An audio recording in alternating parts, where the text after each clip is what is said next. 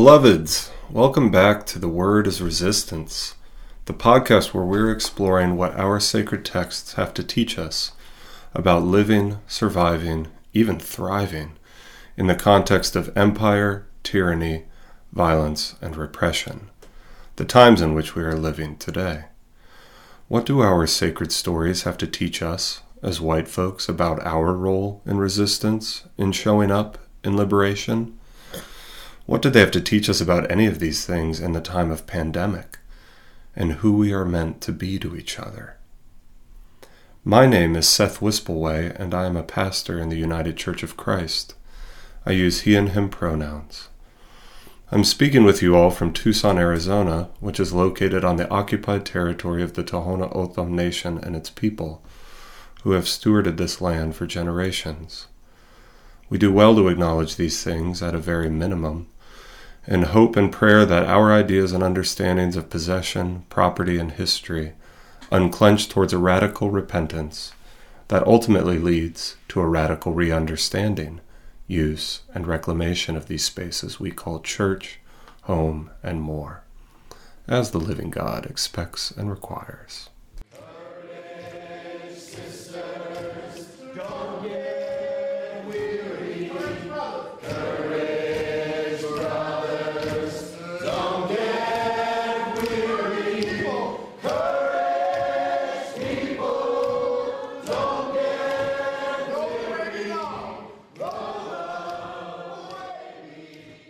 Do not let your hearts be troubled. Believe in God. Believe also in me.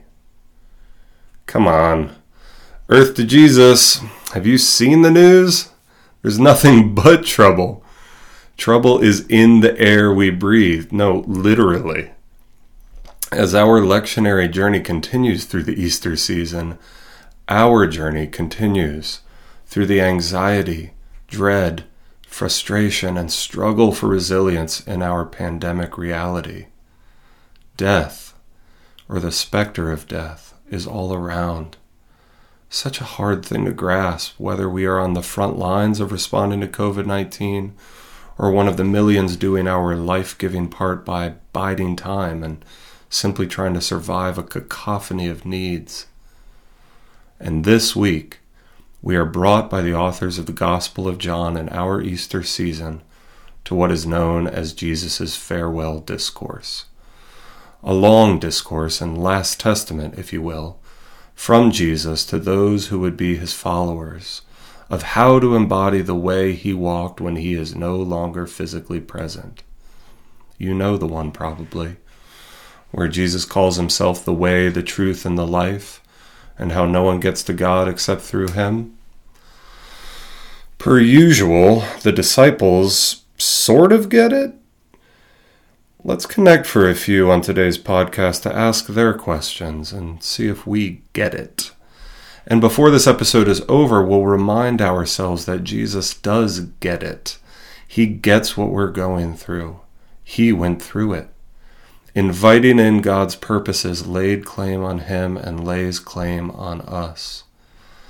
It's why he spends this time before his own pending, dreadful death, sharing how to find that resilience that will carry the way, truth, and life of love forward. That resilience we can and do have inside us. The resilience to dismantle the systems of white supremacy that even and especially now are wreaking havoc on lives already in the crosshairs of our empire's racist structures, exposed even further by this crisis. The truth is, as much as each of us is struggling to maintain balance in one way or another, we will find that we will be that much more fortified to do so when we locate ourselves in the work of naming who we are interrelationally with our fellow human beings in ways that bring collective liberation from the death-dealing intersections of COVID-19 and white supremacy. Who are we meant to be to each other? That starts with locating yourself. We are called to love neighbors as ourselves, which means loving and knowing ourselves. We all struggle with that in some way. I certainly do. When we get stuck, how can we get unstuck? How can we break free from the lie that we are unlovable? How can we accept that who we are is enough? When we learn about systems of white supremacy that lie to us, it's also so easy to get stuck when we've lived or been told to live a lie for so long. White guilt is the stuck place. Living the truth that we belong to each other, unshackled from the toxic lies of whiteness, is costly in this death-dealing system, but oh so liberating. How can we better embody who we are called to be? Who I am. I want to talk a bit about embodying I am today. What living through this pandemic reveals to us will be made known by diving deep into Jesus' discourse and the long-standing traditions of prophets and poets he relies on. It will mean not feeling forced by any should, but it will also mean admitting that we're not casually invited into this work either. We are sent. I am sent by the way, the truth, and the life. How to name, claim, and live into I am, you are, we are. It helps to understand first that when Jesus says in John 14:2 that in God's house there are many dwelling places, he does not reference a believer's future place in heaven, but is speaking of dwell as a metaphor for relationship with God and Jesus. Jesus' departure will enable believers to share in that relationship. That's us. And what about Jesus being the way, truth, and life through which no one can come to God except through him? This verse has been misappropriated ad nauseum to wrongly teach that special favor and belovedness in God's eyes is a Jesus or bust proposition. As biblical scholar Gail O'Day puts it, what John intends as particularism, many contemporary Christians wrongly interpret as exclusiveness. John 14:6 celebrates how Jesus reveals God for those in this particular faith community, and is not a statement about the relative worth of the world's religions. John is concerned with helping Christians recognize and name their God and the distinctiveness of their identity as a people of faith. The central theological conviction of the Gospel of John is that Jesus is the tangible presence of God in the world. End quote. So when Thomas and Philip say they don't know the way because they don't know where Jesus is going, it's also a misunderstanding of way as a geographic term. Rather, when Jesus responds, I am the way, ... he's showing that way refers to the revelatory work of Jesus, as O'Day puts it. So what does it mean to name our God and understand the revelatory way of Jesus? In the end, it means naming ourselves. To explain, permit me a bit of a scriptural rewind. God is barely mentioned in the book of Exodus and is not recorded speaking until Moses encounters that famous spontaneously combustible shrub. It's worth noting that God chooses to speak only once Moses, of his own volition, turns aside to take in the bizarre sight. Once Moses realizes he's not going crazy, that the voice of the Lord is emanating from the bush, or so he chooses to believe, God gets right down to business. God's first order of business after the red-hot introduction is something Moses wouldn't make up on his own. God jumps right in with making her urgent concern known. I have profound sorrow and empathy for those beaten down under the yoke of oppression. God's plan for dealing with this urgent concern is liberation from grotesque dehumanizing injustice and the sharing of nourishing bounty for the oppressed once they are free. Then comes the really big news for Moses. So come, I will send you. Send. God is commissioning Moses. There is a specific life ahead of us when one encounters and acknowledges the living God. God does not say, I am forcing you. It's God. She could do it, or so our popular imagination would lead us to believe, with a swift Holy Spirit kick to the rear or some invasion of the body snatchers type scenario. Neither does God say, I'm inviting you, because that would be an easy out. Moses could just as easily reply, yeah, sorry, I have a thing Friday. Ascending is somewhere in between forced and invited. Now that Moses has encountered the core concerns and passions of the heart of God, he can choose to accept the goodness-inducing purposes of God as his own. With that choice comes a freedom to wrestle, and Moses uses every ounce of that freedom, throwing each excuse he can think of back at God. No excuse ends up being good enough to dissuade God's call, nor robust enough to drive Moses away. The back and forth they have is the clarifying process that opens up just what it means to be sent to pursue and embody good, until there is no me and you, but rather one I am. What it means to be sent to pursue and embody God.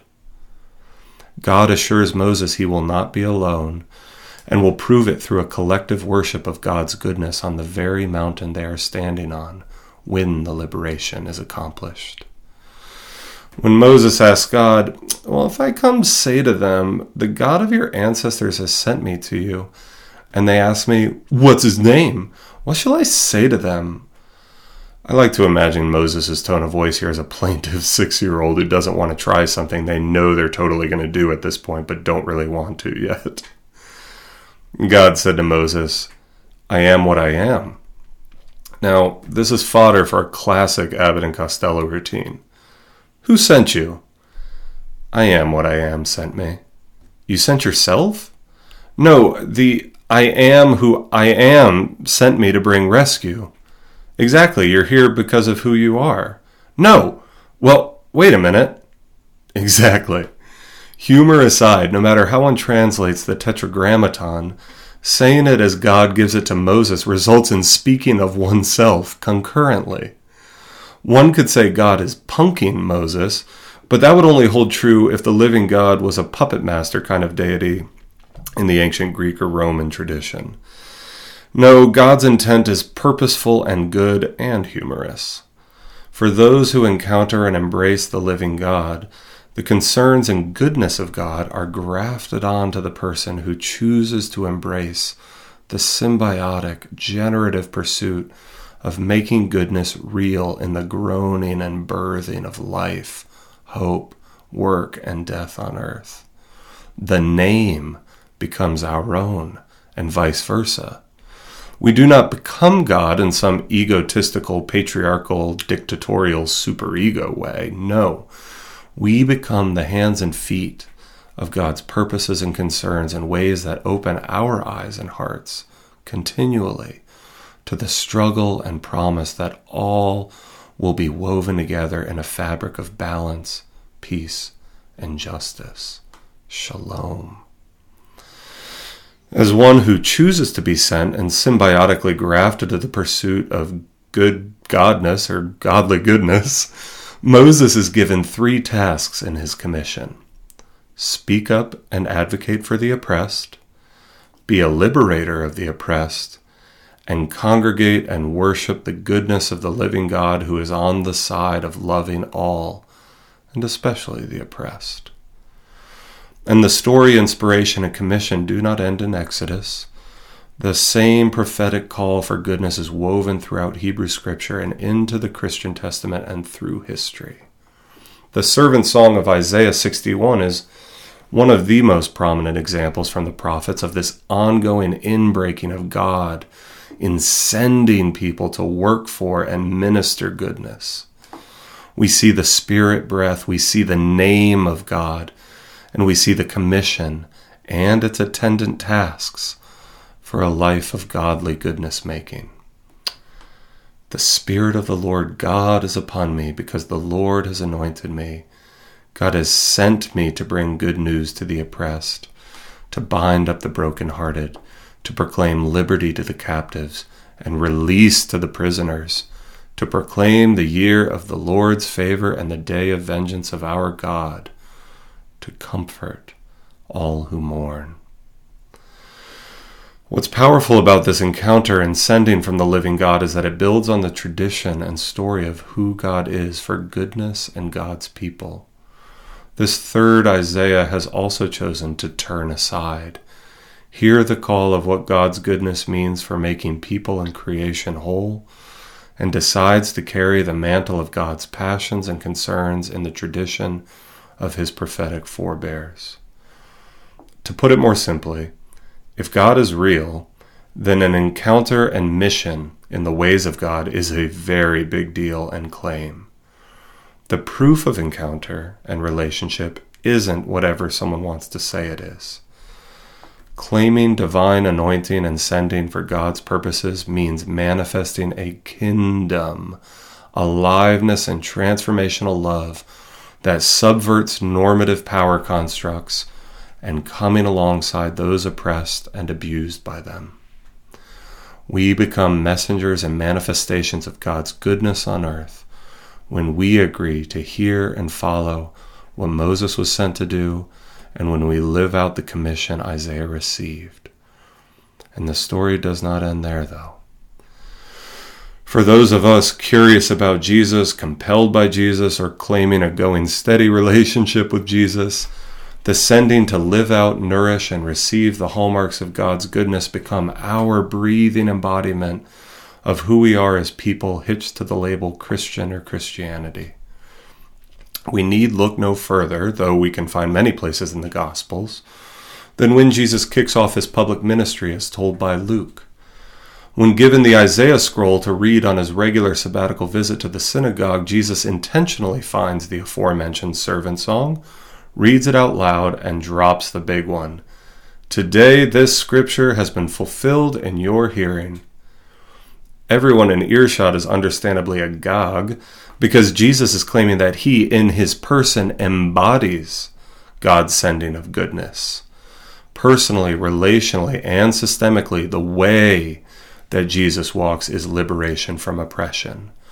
Walk in this way, follow me, he says, and liberation will be known to you too. From reliance on wealth and worldly power, from the yoke of literal oppressors, from cruelty and malice and destructive ways of living. Jesus says, liberation through me brings peace, and people will know you are liberated by how you bring this mission to others in mind, spirit, and body. In other words, all those who claim an encounter, let alone a relationship with the living God, are inevitably commissioned likewise into a living, breathing, liberating process. Those believing there is a God and claim the whole goodness of God is encountered in the person, practice, death, and resurrection of Jesus are sent as hands and feet of Jesus to do as God called Moses, Isaiah, and everyone in between, and how Jesus then calls us. The rest of Jesus' recorded ministry across all four Gospels is rife with parables, examples, and exhortations to advocate liberation, achieve liberation, and worshipfully acknowledge and rely on the God of liberation, who wants to liberate spiritually and physically. Proof of Christian faith is not in verses and creeds and dotted lines. Anyone who says otherwise is selling something else, be it a bestseller or the status quo. The quote-unquote proof of our personal and congregational relationships with Jesus will be in our inhalations and exhalations, our rising and our falling, and how we navigate our privileges and our oppressions in ways that serve as guideposts to this hitching post. We are sent to manifest particular transformations, beloved. We are sent to seek and embody justice, kindness, mercy, humility, stewardship, forgiveness, and peacemaking.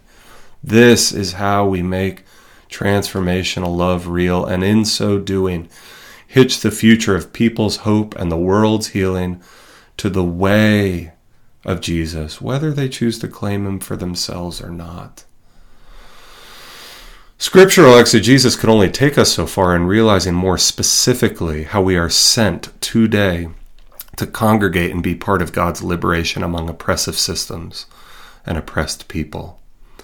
We have our present lived realities and our lives and choices to make in them. Since the biblical account of Jesus' physical time on earth came to a close, humans throughout history have sometimes wrestled to get this embodied commission right within and without the church, and often gone in horrifically wrong directions with devastating consequences. We get it wrong by horribly inverting and misappropriating the focus of God's concern and love. We send ourselves where we want to go, not where God makes it very clear she wants us to go. We say the message of God's goodness belongs in the hands of the powerful and those who would seek power. White supremacy and all its systemic and interrelational manifestations, it should go without saying, is a lie that profanes God's purposes for who we are meant to be for each other. Profanes I am. The world as it is embodies us in different ways in different places that have weight in addition to what we might hope Jesus' goodness embodies in us. Historical human decisions and damage misallocate power and privilege unequally based on arbitrary markers of skin color, gender, orientation, geography, and nationality. We inherit these constructs, and those of us, like myself, born into privilege by any or all of those markers must be liberated by forces outside ourselves to be able to fully embody what is clear on the scriptural page, though we read it with our own two eyes. God's sending always comes to and for those at the margins of and exiled from powerful constructs or under their oppression. Moses, Isaiah, and Jesus exemplify this pattern scripturally. Theologically, I believe that true liberation for the earth and her people that can fully manifest the markers of good godness, godly goodness, must come from those oppressed and or at the margins. This is where God's heart and urgent concern more prominently reside, and it's on everyone to hear and respond to the groan of the oppressed that reveals shalom is not yet made real. I believe our white supremacist, power-hungry, destructive and selfish tendencies leave us no other choice. That though those born into automatic privilege might profess to know what God sends us to do, God's purposes will only be fulfilled via listening to and opening space for the needs of those most hungry for goodness.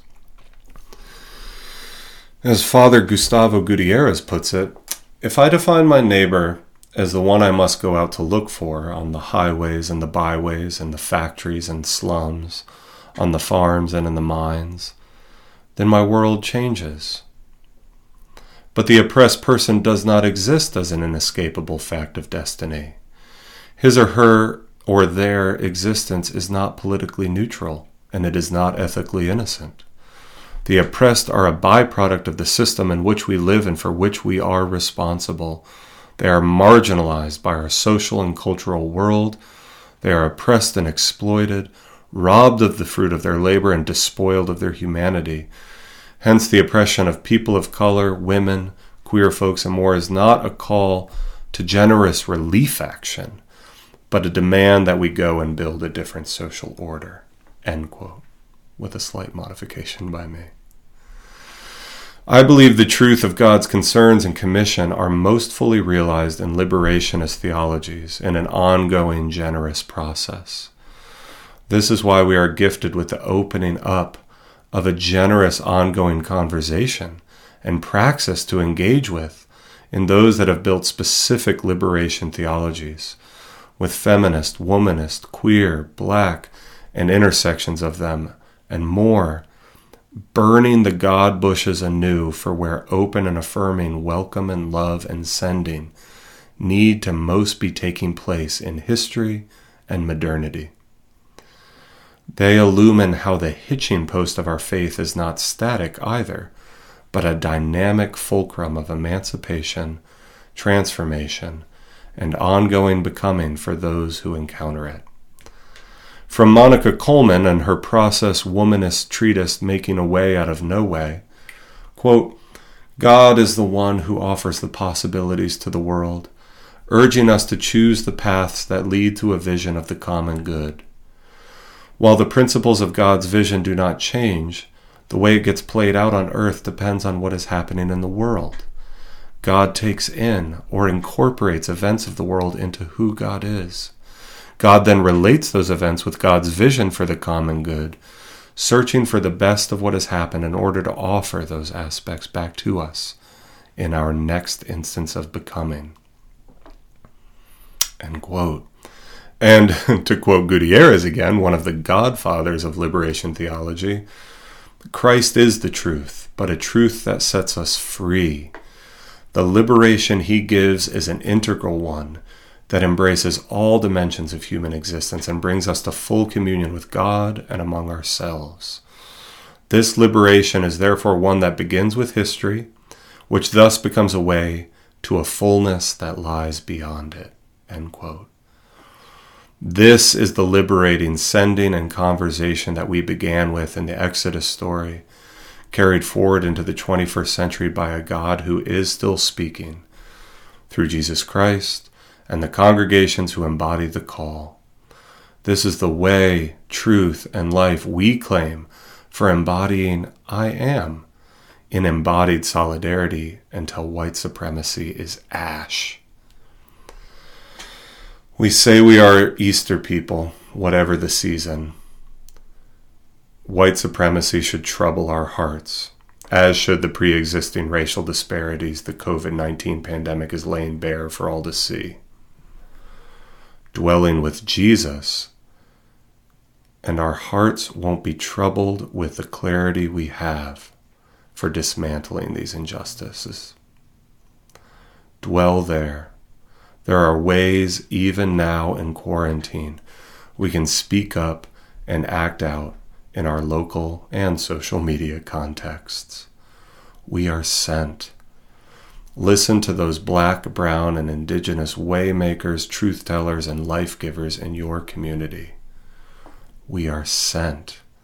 You, we are waymakers, truth tellers, and life givers also.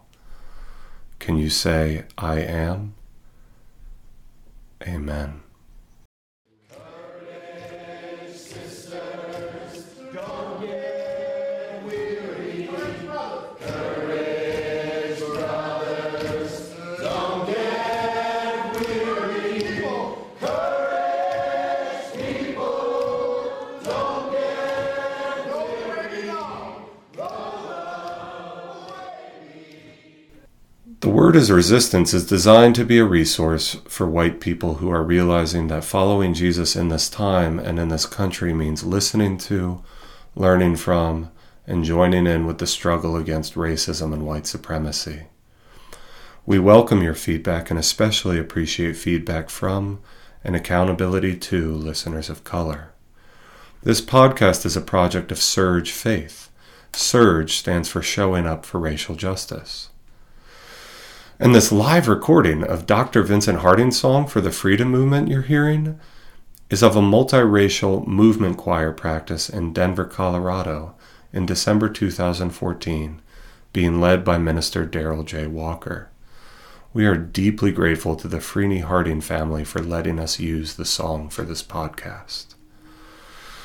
Thank you for joining me today. As always, the transcript this week will include resources at the end to support your actions. Let us know how they go by commenting on our SoundCloud or Facebook pages.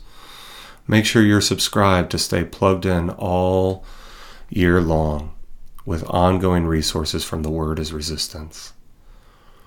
You can find out more about Surge at showingupforracialjustice.org, and our podcast lives at SoundCloud. Search on The Word is Resistance. You can interact with us there. If you have questions or need help with action ideas, be sure to give this episode a like or rate us wherever you listen to your podcasts. Transcripts are available on our website, which include any references, credits, links, and copyright information. Special thanks to our sound editor this week, Max Pearl. I'll leave you with a modified Franciscan benediction. May God bless you with discomforted easy answers, half-truths, and superficial relationships, so that you may live deep within your heart. May God bless you with anger at white supremacy and all injustice, oppression, and exploitation of people, so that you may work for justice, freedom, and peace.